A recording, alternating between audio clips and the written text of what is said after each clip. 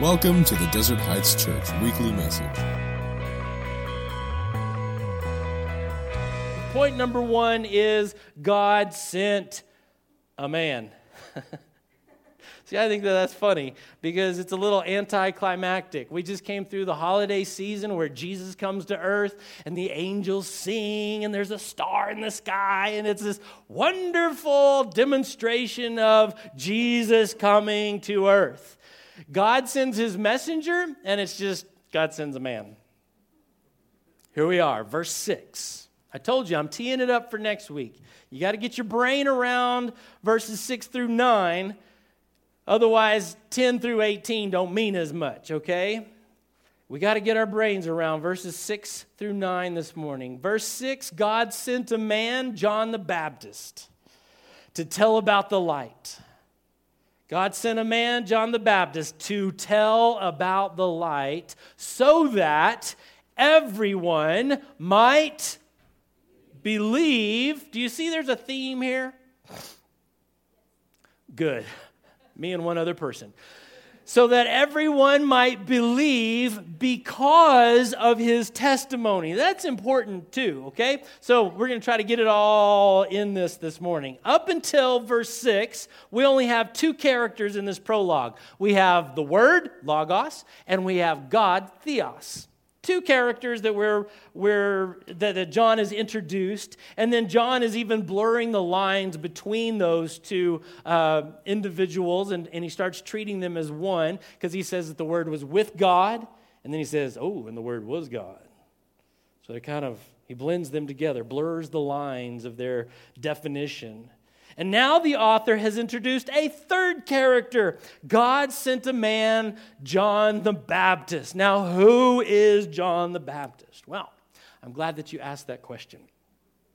Back in the Old Testament, 400 plus years previous to John writing this, there was a prophet named Malachi, and he said that God would send a messenger who would prepare the way for the coming of the Lord.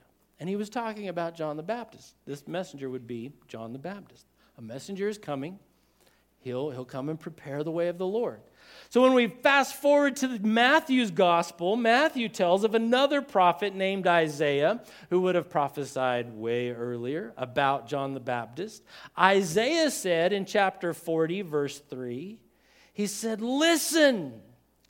I like it whenever Scripture has an exclamation point. I didn't put this on the screen, so y'all don't know it. You just have to trust me unless you're looking in your Bibles. Isaiah 40, verse 3. He says, "Listen!" Exclamation point.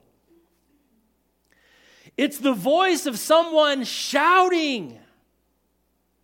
Hear someone shouting. "Clear the way through the wilderness for the Lord. Make a straight highway through the wasteland for our God. Fill the valleys and level the mountains and the hills. Straighten the curves and smooth out the rough places. Then the glory of the Lord will be revealed, and all people will see it together. The Lord has spoken!"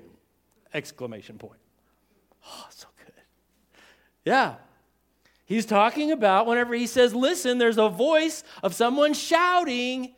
He's talking about John the Baptist. He's hearing the voice of John the Baptist. He's prophesying this hundreds of years previous. Now, Mark, the other gospel writer, he describes John the Baptist. In Mark chapter 1, sorry, I'm skipping around so much. We're going to come back to John 1 here in just a second.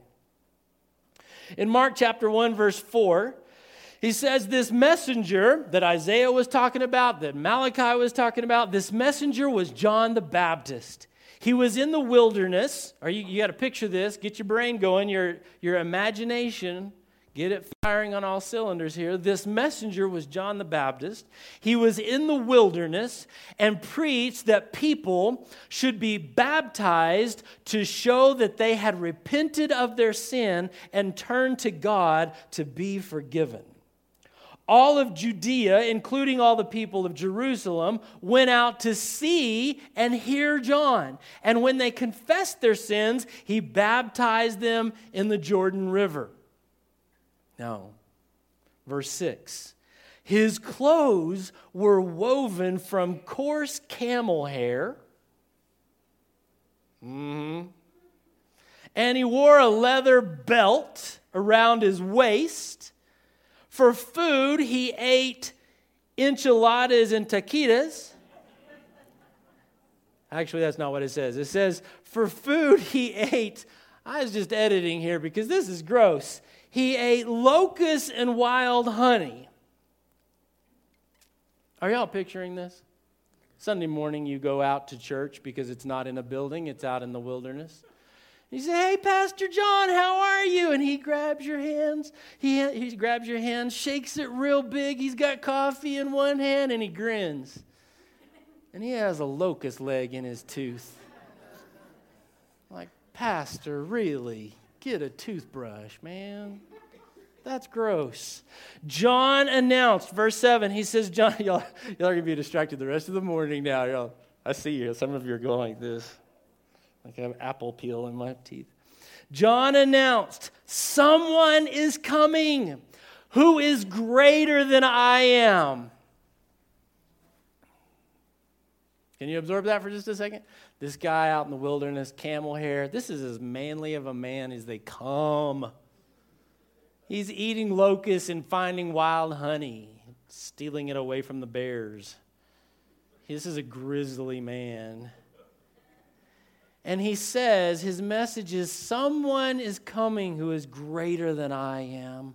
So much greater that I am not even worthy to stoop down like a slave and untie the straps of his sandals. I baptize with water. Symbolism. He says, my baptism is symbolic. I baptize with water. But, it's the word of contrast. But, as opposed to water, the one who is coming, who's greater than I am, he will baptize with the Holy Spirit.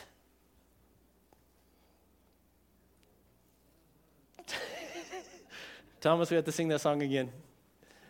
Yeah.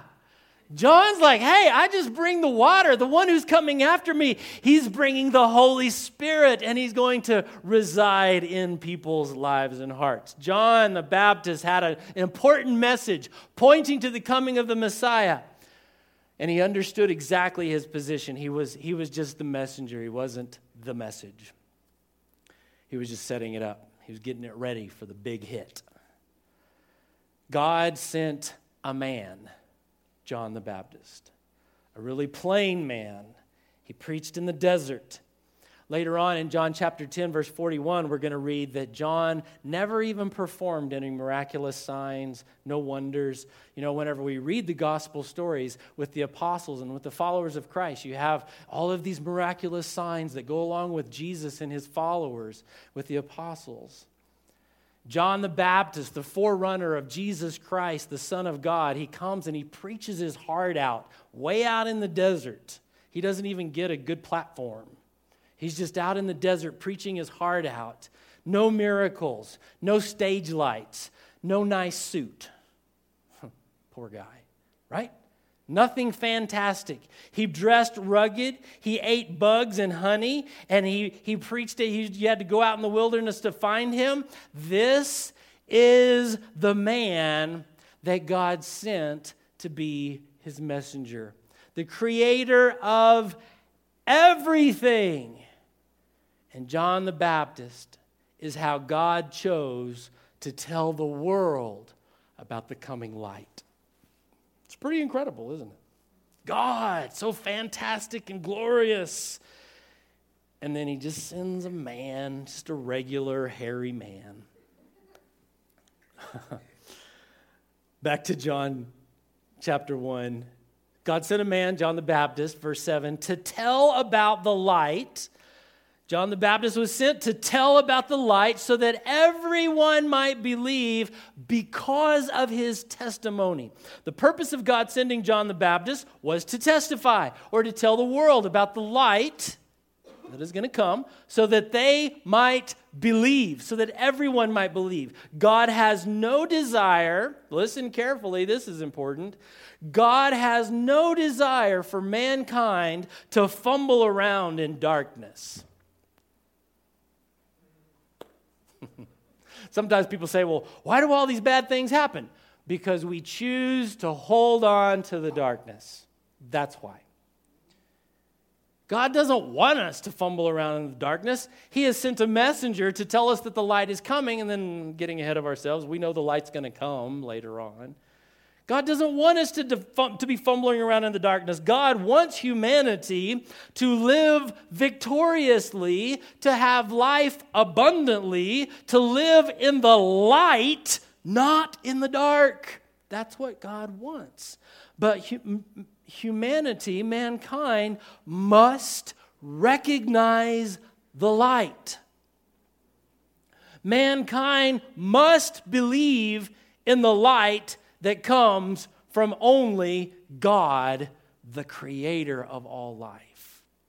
Does that make sense? At some point, created humanity has to look back at our creator and say, I think you know what I need to be doing, and I'm ready to listen. Right? For those of us that have teenagers, we made it through the adolescent years, where the adolescents are like, Dad knows nothing. At teenagehood, you start to see this little flicker in their eyes where they go, I think Dad knows something. He just learned something last week. I don't know what happened. All of a sudden, he's being smart. He's been a dummy for the last 12 years. Yeah, at about 15, 16 years old, they're like, no. And then they deny it until they're 25. There is a parallel between us growing up from children to adults and a parallel between us coming to our faith in Christ Jesus or in God. At some point we realize I've been banging my head on all the walls in the darkness. And if I just turn to my Creator, if I turn to Father God, He will turn the light on. And life is wonderful, right? That's not in my notes, and you don't have to say amen if you don't want to. Don't feel obligated. All right, John takes us from, in the beginning was the Word, and the Word was with God, and the Word was God. God created all things through Him. The Word gave life to all that was created, and His life brought light to everyone. Very exciting. And then God sent a humble little man to tell everyone about the light, so that we might believe. That was the purpose. God sent John the Baptist so that we might believe.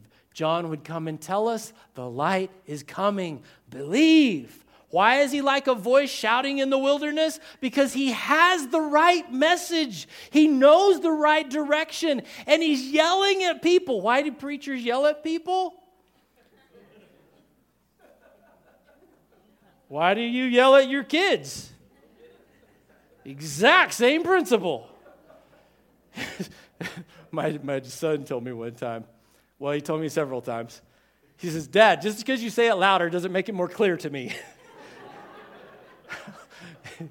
You put the square peg in the square hole. Why is that so difficult? Anyway, I had to get away from that illustration really fast. John is out in this wilderness and he's shouting, the light is coming, prepare the way, prepare your hearts. And they're like, he just stinks. I don't know what he's talking about. It's weird. He goes out there and he screams his voice out. He declares the message of the coming of light into our lives until he's hoarse. But he does it so that we might believe. It's not because he's angry. It's not because he's mad. It's not because he's upset at humanity. It's because he knows the truth and he wants you to believe as well. God could have sent a message to mankind in numerous ways that would have been more dazzling, maybe even more convincing. Instead, God chose a bug-eating desert dweller to tell humanity about the light. Very humble. John the Baptist was not sent to impress humanity. No one went out into the desert to say, hey, let's go see this guy's cool camel hair jacket. No, they went out because this guy is passionate about his message. He's out there preaching day and night. He's not concerned about brushing his teeth or combing his beard. He would have been a hairy guy. Right, guys? Yeah. What? Yes, that's what the scripture, yeah, that John the Baptist definitely had a big beard. We know that. I saw the pictures. We go out and we listen to him declare this message because he's passionate about it. John the Baptist was not here to impress humanity with miraculous signs and miracles. John came simply to proclaim the truth about the light that overcomes the darkness. That was his purpose. God sent a messenger, a man. Not an angel, not some celestial being, just a simple man to tell us about the light so that we would listen, we would believe, and have eternal life. God intended it to be that simple, right? I'm not going to get ahead of myself and tell you the rest of the story. Point number 2 in your bulletins, if you have your bulletins. I know you have a blank there that's driving some of you crazy. John was not the light. Bum, bum, bum. Verse 8. John was not the light. John himself was not the light.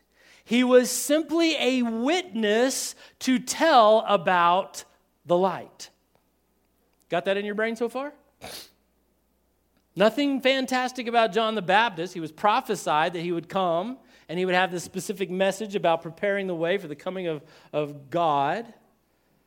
But he himself, no miracles, awesome beard, 8 bugs. Beyond that, not spectacular at all. Verse 9. The one who is the true light, who gives light to everyone, was coming into the world. So you have John the Baptist was simply a messenger who was of the one who was to come. He's the messenger saying, this is what's about to happen. John sent John the Baptist. Let's back up there. God sent John the Baptist before he sent the light that we've talked about, because God wanted people to be looking forward to the coming of the light, to have some sense of anticipation, of expectancy of what God is going to do next. Do y'all like anticipation? You know how to keep someone in suspense? I'll tell you tomorrow. Just like that. Yeah, so God sends John the Baptist to say, the light is coming. The answer, the truth is about to come to earth. And he's going to stand in your face and he's going to declare that he's the truth. Get ready for it. He wants them to be anticipating what God is going to do. Now, I know you guys love stories whenever I tell stories about food, because you know I love food, love to eat. So sometimes whenever I go into a restaurant, especially a new restaurant, you ever go into a new restaurant, you don't really know what to order? And so I like to ask the wait person, what do you like here? What do you recommend? Hopefully they've eaten there before. If they've not eaten there before, you probably need to get out fast. Most of the time, this is true. I do this often. It probably drives my family crazy because, you know, there's protocol in a restaurant, right? They come, what do you want to drink? You don't banter back and forth. You don't ask them how they're doing. You just say, Dr. Pepper. And they get you a Dr. Pepper. What do you want to eat? And, you know, whatever. Read the menu yourself. Don't ask questions. I am asking questions because I'm spending my hard-earned money for food. I want to get the very best, right? So I asked them, what do you like? What do you really enjoy here? Most of the time, they offer 2 or 3 options that they've tasted or that they kind of like. And they're not committed to one. They're like, oh, you know, green chili cheeseburger's good. I'm like, well, duh. Lasagna's good. Okay, whatever. And so whenever they give me 2 or 3 options, I'm like, whatever, you don't know what's good. Ask a larger person. They know what's good. I'm including myself in that group of people. Every once in a while, a wait person I'll ask them, what do you eat here? What do you like? And they light up. And then they describe to me, oh, you have to get right? That's how they preface it. They don't say, my favorite is this. They say, oh, you have to get, and then they tell you whatever it is, and they're all excited about it, and they have conviction, and they have excitement, and you know what? I'm going to order that. And then, when they walk away, I'm going to wait with great anticipation for my food. I've never eaten this dish before. I have no idea what I ordered, but I can't wait for it. I know most of you cannot relate because you go and order the same thing every time. Oh, boring. Try something new. Before the waiter gets my order into his little computer system, I already believe. In the most biblical way, I believe that I am about to eat the best meal that has ever crossed my lips. It's a spiritual experience. The wait person is not the entree. They're not. Just the messenger. They're there just to set up the desire for the entree. You see how that works? That's kind of cool, huh? At really nice restaurants, they say, our specials for this evening are, and you immediately are like, oh, I want all 3 specials. Yeah, you came in wanting a cheeseburger and you left with something wonderful and glorious, right? That is what John the Baptist was sent to do. John comes to tell humanity that the best thing that could ever happen to them is about to show up. You need to pay attention. Now, I kind of enjoy what John, the way that John has written this, the way that the Gospel of John is laid out, this prologue. We still don't know, if you're reading the Gospel of John for the first time, you still don't know exactly what it is you're anticipating. We've talked about this word, that we don't know what it is exactly. It was with God and it was God. Created all things, not sure yet. Haven't had it explained. We know that John the Baptist has come and he's preparing the way for the word to come, but we still don't know what is going on. So then we get to verse 9. He says, the one who is the true light, who gives light to everyone. So the one who is the true light, he's referring back to the word in previous text. The one who is the true light, everyone say true light. On a political note, now I have your attention. In politics, we have, I know what is the right thing for us to do, and I know what the right thing is for us to do, and somebody else knows what the right thing is to do, and we argue over whatever it is. In Scripture, we have the declaration of one true light. You can take that to the bank. It's always true. There is one who is the true light, who gives light to everyone, was coming into the world, verse 9 tells us. But we still don't really have an idea of the details about this light that's coming to everyone. We are still in the dark, so to speak. That's kind of funny. Remember, we are only in the prologue of the Gospel of John. We're at the entrance, the foreword. We haven't even gotten to the good part yet. We're at the part that most of us skip whenever you read a book. Am I the only one that does that? You know, you have all these pages before chapter 1. Dude, chapter 1. I don't need to read the prologue. In fact, well, anyway. I read chapter 1, chapter 2, part of chapter 3, and I'm like, I got it. It's a bad habit. Don't do that. Because then later people are, did you read that book? I said, oh, yeah. Did you read chapter 10?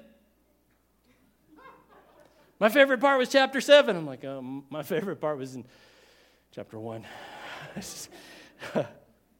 Yeah, we're only in the prologue, so don't get all... Now, for those of us who have been church, we're like, Brent, get to the good part. Well, we're not to the good part yet.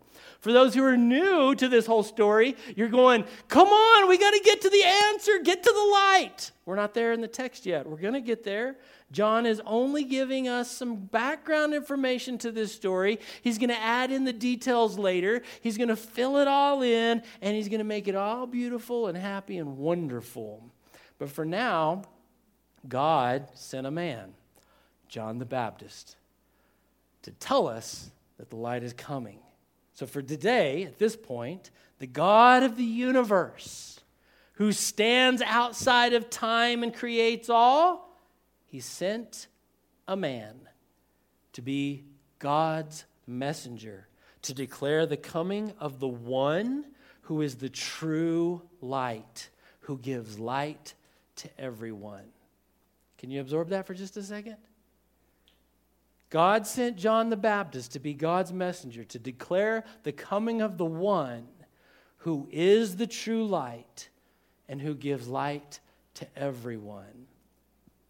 So now the question for today is, will you believe? God sent John so that we might believe. But Brent, I don't have enough details yet. I'm not sure that I believe this yet. Will you put your trust in this God that John has described? Well, I need more information. The reason he uses logos, or the word at the very beginning, is to pull us in. Wait, God, the creator of all? I need to pay attention to this. Now, for some of us, we're like, hey, the creator, the giver of all life, I'm in. Whatever his message is, I'm here. For the rest of us, for some of the rest of us, we are, okay, we have the outline, I need to know more. And that's perfectly fine, because we're in the prologue. John's going to tell us more. He's going to fill in all of the details. Will you trust your life to this God who is the giver of all life? Because it stands to reason that if he has all life, you can trust him with your life. Thomas is going to come and he's going to sing again. While he sings, I want to give you an opportunity to be prayed with. Last week we didn't have an opportunity for people to come to the front. Some of you are looking at me like, are you done? Yes. That was the ending, in case you were wondering. Yeah, I'm done. So we're gonna sing together. Before we sing, if I went to the rest of the text today, I would mess up the anticipation of what God is going to do in the next part of the text. Don't read ahead. I see some of you cheating. You'll have to come next Sunday to see what happens in the story, and I'm going to tell you that there is a plot twist.